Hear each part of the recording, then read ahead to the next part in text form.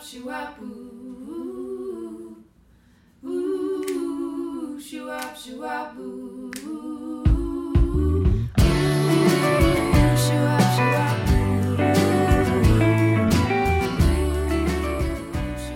Welcome to the Kindness Collective podcast. I'm your host, Patrick Harrington, where each week I'll be interviewing game changers who are up to good things in the world, supporting us with health and wellness resources, and ultimately how to live your kindest life. Let's get started. It's beautiful. Oh, oh,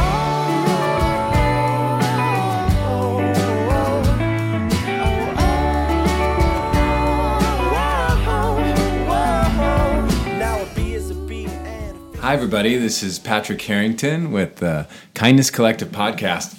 And I'm here with a friend, a mentor, a teacher, an inspiration, somebody that has really been a leader in the world of yoga and mindfulness, and somebody that's brought a lot of perspective to me over the years. And thank you so much for being here, Amy Ippoliti. Appreciate you. It's always great to be with you. Yeah, thanks. Thank you. You can expect this conversation to go across the subject of yoga for sure, but where we're really wanting to point today is towards adhikara, which is studentship, and really looking at what is occurring in our perspectives right now around studentship and kind of what it's like to be a student. And Amy's going to tell us a little bit about how she got started and what studentship has felt like over the years, from a teacher perspective, also from her own journey. And really excited to be here. So let's see, where did you're a New Yorker. Originally, yeah. I was born and raised in New York.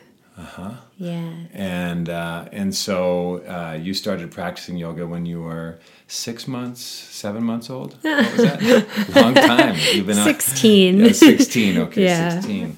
Yeah, and so tell us a little bit about what, you probably just went online and went searching for the local yoga studio. Is that how it was? Back in the 80s, yeah, before the internet. Scene, right? Yeah, for sure. Yeah, actually, I was working out at a little fitness boutique studio. My whole family went there, and I actually was working behind the desk to trade for fitness classes. And my mother noticed that yoga had been added to the schedule. And so she said, "Do you want to join me? Let's go try out what yoga is." Right. And I was like, "Sure, I'm up for anything." Uh-huh. And we went together to class, and that's where it all started. That's cool. Yeah. What's your mom's name? Roberta. Roberta. Shout out to Roberta. Yeah, totally. Hey. Yeah, she helped me. That's awesome. Mm-hmm. And was it love at first down dog, or what? How was that? Yeah, I don't even know if we did down dog, but it was definitely like super weird and far out, because it was 1986, right? So super weird out there. And so throughout the class, I was kind of looking over at my mom like, this is so out there. Uh-huh. But then I wanted to go back. Yeah. And even during Shavasana, I can't believe I went back, because she did the whole relaxation thing where they talk you through, like, relax this and then relax that and then relax your legs and relax your jaw and all the relax things. Mm-hmm. And she got to like the pelvic area and went, relax your genitals. 16. Exactly. And then she kept going, relax your anus. Right. Wow. And so, but I still liked the class. Yeah, even though I was like dying, You're giggling, looking at my mom, but something about it was very mysterious. Something about it captured my being more so than just the physical practice of it and the stretching and like trying to make these shapes. It was like, there's something more here. I can't quite put my finger on it, but I think it has the answers to what life is all about. Wow. And surely what's going on in high school right now, which was all petty popularity contests, was not what life was all about. Right. And I knew that intuitively. And then the yoga class was like, yeah, you're right. Wow. And I knew I had to keep doing it. Amazing. Yeah. That's what a cool story.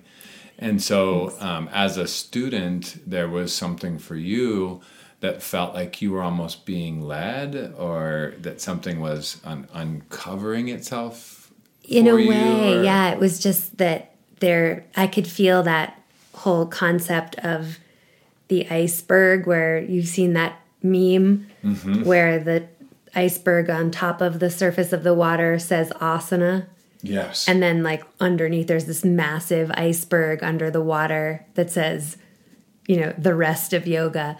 And I really got that there was this other part of yoga Yes. that was beyond just what we were doing in the class. And that if I stuck with it, those secrets and those elements would be revealed over time. And that I would get answers of Right. like what the meaning of life was. And I was a privileged kid that got to do yoga, even Right. do it, or to be able to ask those questions and not be in survival mode like a lot of other kids.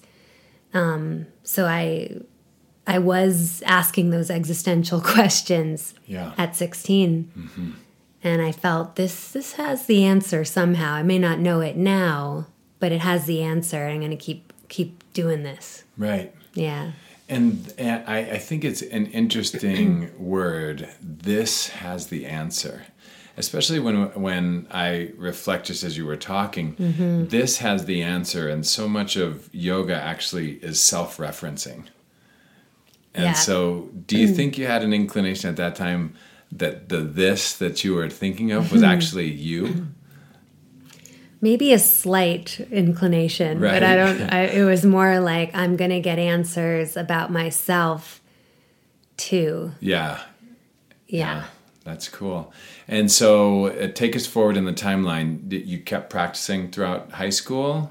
Yeah, so throughout high school, I was able to go pretty regularly, and then college kind of interrupted that, but summers home, Sure. I would have a chance to practice. And it wasn't really until after college that I had the opportunity to go regularly that I saw how yoga could affect my life. So that was like 11 years into it. Right. I was practicing about 3 to 5 times a week at a local studio. And the thing that I noticed most about it was that if I went at least 3 times a week, I was less reactionary in New York situations. So New York situations are like getting into little tussles on the subway and that kind of thing. Like I used to get furious and curse and scream and like kind of misdirect my anger at people who cut me off or that kind Right. of thing. I would feel anger. And when I would go to yoga 3 times a week, when those same things would happen, it would just be like water rolling off a duck's back, like, oh, no big deal, whatever, Right. So there was less of that kind of charged irritation, if you will. And that struck me as really useful Yeah. living in a city like New York.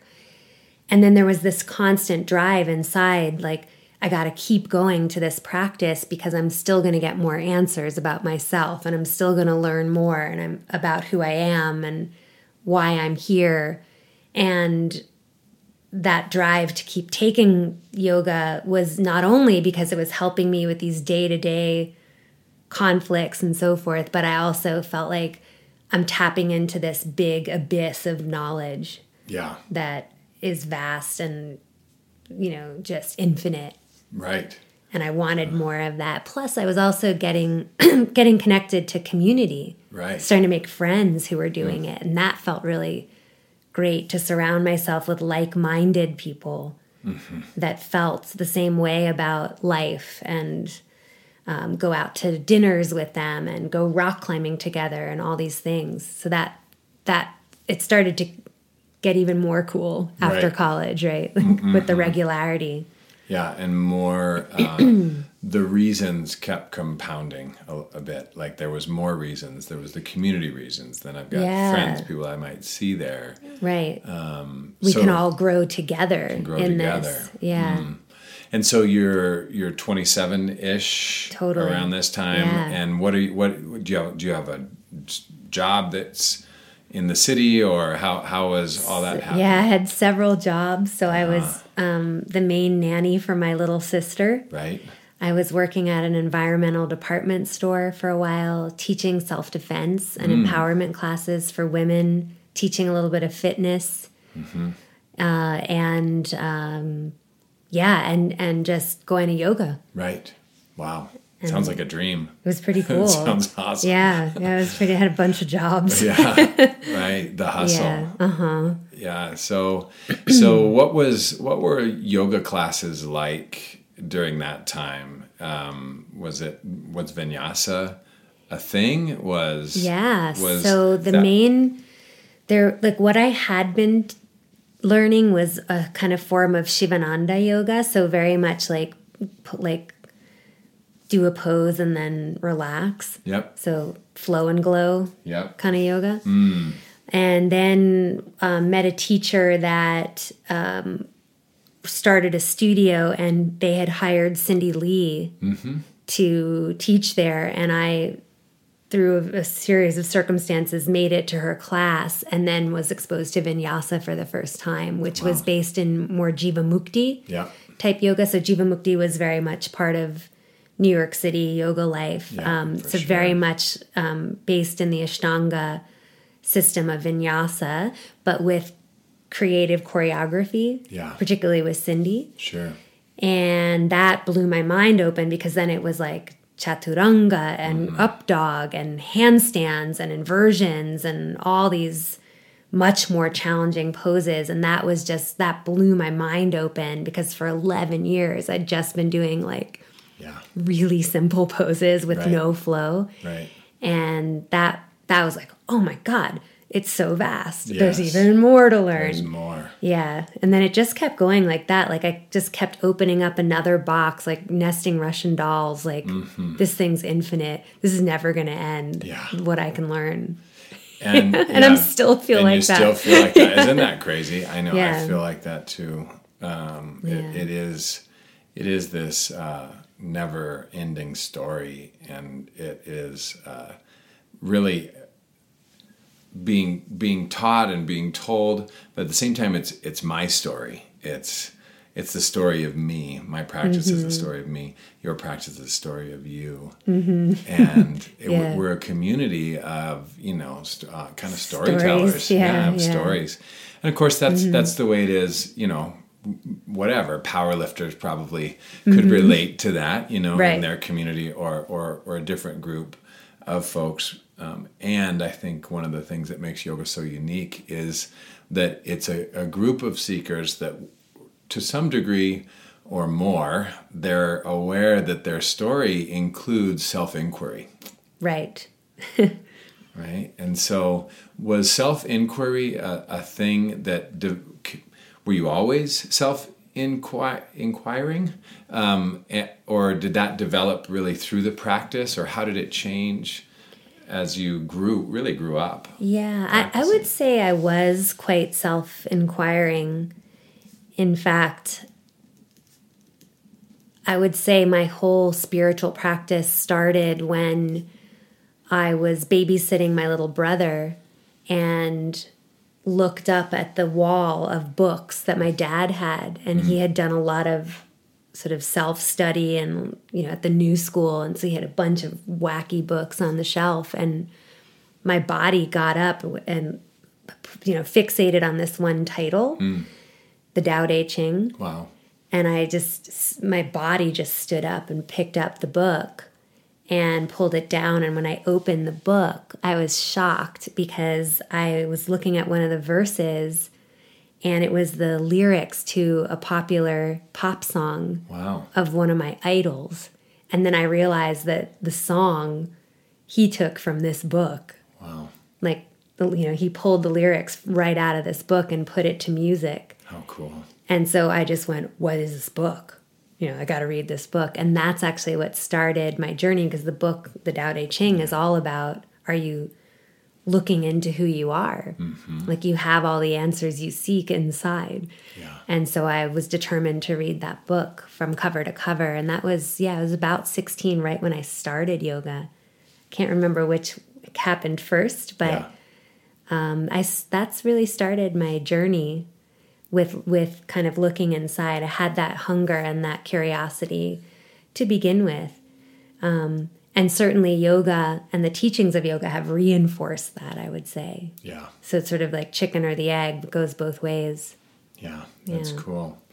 And so Cindy Lee was an influence, kind of took the lid off of it, it sounds like. Yeah. And for those of you that don't know Cindy Lee, she is a real standard in the yoga world. And remind me legend. Remind me her the studio or the... So she started Om Yoga Studio in Yeah. New York, which thrived for many, many years, was a staple in New York, and trained in Jivamukti, but also was a dance choreographer. Yeah. So she choreographed music videos like Cyndi Lauper, Girls Just Want to Have Fun. And so she brought this incredible creative energy to vinyasa flows, and she still does have a fantastic sense of humor, and rooted in Tibetan Buddhism as a philosophy. Wow. So, yeah. That's really cool. Yeah. And so from Cindy, how did your journey continue? Well, from there, I went, like, as soon as I graduated from her teacher training, that's where I did my first training. I worked at her studio right when it opened, but basically right after teacher training, I went out to not a yoga journal, but a conference on yoga called the Southwest Yoga Conference out in Albuquerque. And I was like, I'm going to go on a road trip and, A solo trip? Yeah, my first solo trip. I'm going to rent my own car, and I'm going to go out there and find yet another teacher. And I'm going to learn what it's like to live the lifestyle of a yogi. Yeah. Because I'm going to go to a conference. Right. With other yogis, And I thought that this is definitely what I want to do. And none of my classmates would go with me. So I just went on my own on this pilgrimage. And there I met a ton of teachers that I really respected and loved working with. But one really stood out, which was John Friend. Yep. Who founded Anusara Yoga, which is no longer around. But I ended up studying with him for over a decade, as you know, probably like 12, 15 years or something crazy. Yeah. Really, really closely until things got a little bit off track. But he was just an extraordinary teacher at the time. Yeah. And then that opened up yet another box of like, alignment. Yeah. Okay. So we've got challenging poses and flow with Cindy Lee, but now we also have all the challenging poses, but we're adding this layer of how do we align our bodies and how do we connect with spirit in a way that embraces life, not as a problem to be solved, but as, a gift and a blessing, to be alive. So there was this philosophical component to it in Tantra. But then there was also so much about biomechanics and alignment that really shifted my body in ways that I'm still benefiting from at 50 years old. Right. Never had orthopedic surgery, for example, when everyone in my family has. Right. So it's been a great journey in that way, and it's opened my eyes to the anatomical aspects of yoga, more the science parts of yoga. Right. So, and put me on a path to evolve it even further, even though the system is no longer, a thing. Yep. I've evolved from there through studying now with physical therapists and exercise physiologists and people who have degrees in in the more physical aspects of yoga, or not yoga, but exercise and that kind of thing. Yeah, totally. PTs and stuff. So it's been great just to be in Boulder, Colorado, where we have so many athletes and the need for those kinds of practitioners that we can learn from. Yeah, the expertise. Yeah, totally. And this day and age, unlike any time in the past up until now, there's so much layering that goes on.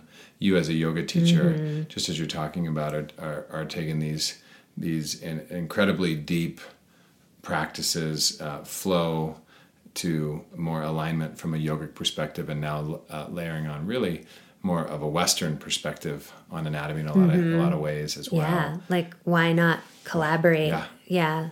Yeah. And it's cross-pollinate information.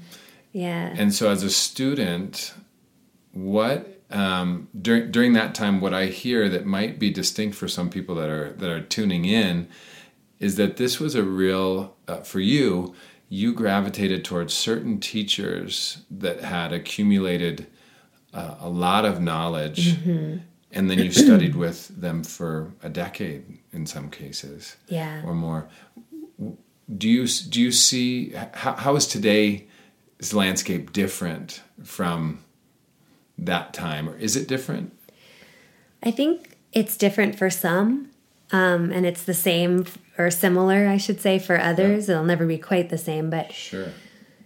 I think there's a concept out there now that lines up with where we're at as a culture, which is we have this instant gratification kind of culture where you can Google something and get an answer. You can use your GPS and find out exactly how to get somewhere without having to do any work. Whereas, for me to get to you today, if this was 1980, I'd be like pulling out the maps of Denver, Colorado, and like literally charting a path myself. Yes. And that would take me probably 20 minutes or something, 15 minutes. I'd have to chart that out during my day. Yeah. Now I just plug your address in and it's like, boom, at Patrick's. And somebody tells you. And they tell me how to go. Through. They tell me all the turns.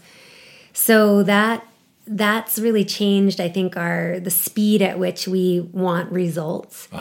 And so as a result, yoga students, I think, are looking at yoga more as like checking off a box than this is a lifestyle, or this is a way of life for me, or this is an ongoing path. And that comes perhaps back from yoga teachers who, now classes are shorter. Like they used to be 90 minutes long. So we have less time to convey that, hey, yoga's a way of life. Right. Like you could actually do this for a while. You could have your own practice and your own community, and you could grow within a community. It's more like, hey, come for 60 minutes, get your practice done, check a box. Yeah. And I think that yoga teachers are not immune to this kind of like quick sort of culture, busy culture. And certainly studios are not immune to that either. Sure. But at the same time, there are rare studios where there is still this kind of, it's almost like slow food. Yeah, it is. The slow food movement. They're still up for classes which inspire students to think about a heart quality that they want to cultivate in their life and bring that home to their families, or off the mat kind of activities in their workplace, or inspire a student to be interested perhaps in one of the yoga scriptures, and how that scripture might inspire them to live more skillfully. There are so many teachers out there that are fighting, for sort of like the old ways of that slow cooking that yoga always was for me. So I think, I'm not sure if I answered your question or went off on a major tangent. No, it's perfect. Well, I think that you pointed at some distinctions in cultural norm. There was I love the imagery of driving from Boulder to our house, your first time coming here, and not knowing Denver, for example. It would have been a map thing. Totally. Stopping at a gas station thing. Right. And that in itself as a micro example of how process has changed based on technology, and how process now is more immediate. We actually don't have to work as hard to know things like we used to. Yeah, and I think to your point about studentship, when we were students of maps. Yeah. Then like everything was about being a student. Like you had to figure out how to do everything. There was no YouTube. To get answers. To get answers. And you had to study and take a course instead of... ask people. popping up a YouTube video. You had to Absolutely. ask for help. Exactly. And I think that if you apply that to being a student of yoga, Yeah. you're going to come up against a lack of studentship, which means, and studentship to me, first of all, the word adhikara means capable, means like what you're capable of doing, or you have the capacity to do something. Yeah. And we're growing up now in this world where we don't have very much capacity, or we have capacity, but we don't exercise it. Sure. And so then we don't even know how to be a student Yeah. in a way, because we're never having to exercise those abilities. Yeah. Never having to So- even test our capacity, so to speak. Yeah, well said. Yeah. Yeah. It's interesting. And so what's missing for the person that doesn't have that experience of being tested or going through the process? What do you think? What do we give up in that? Well, I think we give up some brain power, like some smarts. I think we get kind of dumb. I know I am. Yeah.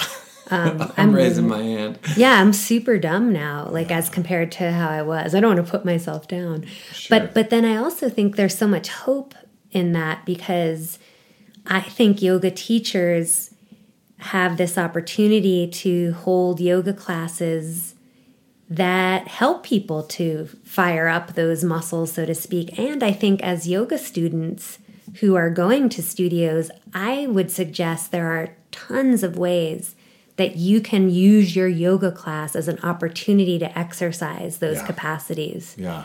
And I have thousands of ideas. Yeah, cool. Let's For that. I'd love to hear some about that. So let's say that you're somebody that's been practicing for a while, and you're no longer feeling intimidated to go to a studio and be in that environment. What are some ways that some students might up level down to frequency, variety, Yeah. things like that? Well, I think first of all, find a teacher who's like kind of nerdy about this stuff, like wants to go there with you. Yeah. Wants to share about alignment, wants to share about some of the mysteries of yoga and the teachings of yoga beyond just, inhale, exhale, do this, do that. Yeah. So find a teacher that's sort of like in it for that For sure. nerdiness, And then the second is like be a nerd. So come to class with your questions. Come to class willing to challenge the teacher to give you modifications if the pose they give you is like out of your realm right now. Right. Hey, can you show me a modification? Hey, I'm not sure I'm ready to kick up at the wall yet. Is there something else I could do that would progress me there? Yeah. So that you start to feel like you're actually a two-way player in the game. That's well said. Versus like I'm just going to show up and do what the teacher, is asking me to do. You can participate Right. in your learning. The other thing is like use it for the community. I mean, get to know people that are in the class. Don't be shy about inviting them all out for dinner after class or brunch after a Sunday class. Yeah. So you start getting to know the people that are sharing similar values to you. Yeah. I think that it's not just the teacher that we learn from, but we learn mostly from each other. Right. From the people in the class. So that's a great thing to do. I remember we did that all the time in the 90s. We would go out for Indian thali dinners afterwards. We went rock climbing together, all that. Another great idea is to attend retreats. So many times yoga teachers have retreats where they take everybody from the studio to somewhere gorgeous. I know you guys just got back from a retreat in Costa Rica. Yeah. And that's wonderful because then you're like out of your element. Someone else is cleaning your bed, making your bed every day and cooking for you. And you really can drop in not only to your own journey, but again, with all these cool people that share similar values to you. And it really allows you to grow as a person in your yoga practice. Right. And I think committing to a certain amount of classes per week, I can tell you that if you can do more than 3 classes a week, that's when you really start to feel the difference That's right. energetically in how quick you are to react or to misdirect anger at your pet or your kid or something like that. You drop in, you become more focused and more productive because you've done yoga. Yeah. The other thing is that, like, if you consider how much time we spend on our devices, every minute that you're at a yoga class, you're off not on on your your device. device, You're right. unplugging, and we should not underestimate how deeply that affects us, our smarts in our brain, Yeah. our capacity to focus, Right. our Creativity, attention span, attention. creativity. I mean, you name Sleep. it, productivity, sleep, Yeah. everything. Yeah. Yeah. That's right. So there's just so much that we can do to start looking at yoga not as like, oh, I was going to, check the box, but yoga as like, this is a part of my life and I'm committed to it because it touches all areas of my life. It makes me unplug. It turns on my parasympathetic nervous system so that I can rest and digest, and my immune system and sleep is better. Yeah. It's allowing me to shift from being reactive to more settled. Yeah. More grounded. Yeah. And again, the consistency is key. Yeah. And the community So- piece so many statistics these days show us how people are lonely, depressed, Totally. in record numbers, feeling isolated. Yeah. And there's a real distinction, I think. What I'm seeing as somebody that's on the side of running a studio is that the studios are places where people gather together. And more and more, you don't see places where people gather together to literally go and be with one another.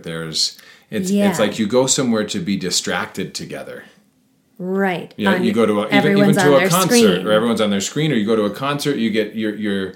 I mean, concerts are a different thing, but like movies, or you go from a little screen to a big screen, and that churches, I think, are having a real challenge these days, just in terms of getting younger people involved. And I think that yoga and the community around it and the ability to actually separate ourselves from the masses in terms of all of the ways that it turns on our physical self, our mental self, and then have some idea of what it is to be connected to your heart, Yeah. to whatever you might refer to as your spirit. Yeah. Well, I think being together is what develops empathy, because when we look into each other's eyes, like you're in the flesh with another human being, you are looking into each other's eyes, and that's the window to the soul, which sounds cheeseball, but it's the truth. Yeah. When you look at a black mirror, which is essentially a screen, there's nobody looking back at you. Right. It's just this vapid thing that you're thumbing through. And it might be easy to just dismiss that, but there are studies of 5th graders Totally. who are at the epitome of that sort of like being mean to each other type of age. Yeah. And when the teachers are saying, hey, apologize to your classmate for hurting their feelings, they're going like, why? Right. Why should I apologize? Right. And it's like, because they don't have empathy. They've been actually looking at screens. If their parents let them have phones or iPads or whatever. Yeah. And so we know that face-to-face connection is what develops empathy. And if we have empathy in the world, all ships rise, because we take care of each other. Instead of thinking only of ourselves, we take care of everyone in the community, no matter where they come from. And then everybody lifts up. Everybody's happier. Yeah.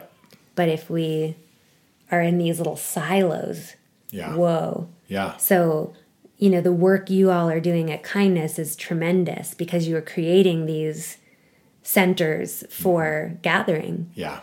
and not only gathering in community, but also pursuing this incredible gift, which is yoga, this incredible path of transformation and practice and art form. Yeah. And so it's you kind of get like a bonus, you Yeah. know, you get together with the community and you're going to have this practice that'll help you live a more skillful life that makes the world a better place. I mean, can't think of more honorable work. Yeah, thank you. Thanks for that reflection. It's true. As you were Seriously. talking, there's a predictable outcome to technology. Like in what you're talking about with the fifth graders and with kids, and I can see it with my daughters. If they don't get much screen time at all, So good. but when they do, especially in the past, we've really worked with them, but it's been through diligence and through really being consistent with how we relate to them with their with a screen. But when our daughter's on a screen and we say, okay, 3 minutes or 2 minutes or whatever, and we're going to be done with that, the meltdown, the intensity, there's a predictable like addiction that goes Totally. on to it. Totally. And then you have other activities that I think that, I certainly took them for granted at the times that you and I grew up. Yeah. Being, really outwardly focused, not at a screen, but at each other, at Yeah. nature and so forth. And some of these things that, like I said, we take for granted. But today they're actually, they're not as highly prioritized as I think they once were, right? Right. There's unfortunately just kids that are growing up in these silos, and there's a predictable future there. There's a predictable future of it leads towards separation, and with yoga, there's a predictable future. Yeah. No matter where you're starting from right now, if you practice, if you are diligent, there's a predictable future, and you and I have been blessed to get to see it so many times. Yeah. What do you remember any specific like student outcomes that have been shared with you, or ones that you had yourself that you were just like, wow, I can really get the difference that yoga has made? Anything that comes to top of mind there? Of like one of Yeah, my students. Yeah. There's one particular student that when I met him, he was about 35 pounds heavier, had like kind of bad breath, was depressed and very stiff. And he went all in for the yoga. Yeah. Like not just the regular classes, but like the workshops, the retreats, even the teacher training, whether it meant he was going to teach yoga or not. He Right. went all in. Yeah. And literally within about 8 months, all the weight went off, the 35 pounds, breath changed, Yeah. uplifted, joyful, getting, into the community, making really intense choices in his life that brought joy rather than pain and suffering kind of a Right. thing. And went from like stiff and kind of like in this little ball to like able to do back bends and even do drop backs from a standing position What? into wheel pose. And it was just extraordinary, like to see the empowerment of being able to get from a state of depression and kind of like poor health Yeah. into this state of like choice. Like Right. you're free to choose joy and you're free to choose health, and you have a community around you that supports you. Wow. And it was just a complete and utter transformation from somebody just going for it. Like Yeah. getting there, getting to class no matter when he could, just Yeah. no matter what it took, he was there. Right. And that devotion and dedication, just, it got results. Yeah. The outcomes are all there. Like it's a predictable future, That's right. just like you said. Yeah, I Yeah. love that. It's yoga does have a predictable future, and I love It's just great. stumbling upon that with you just now, because it's Yeah. really part of why it's been such a commitment for me and for, Yeah. to be a householder and a business person. Yeah. And it's like, okay, be in the yoga business, choose yoga, whether it be something as an activity or part of your livelihood or what have Yeah. you.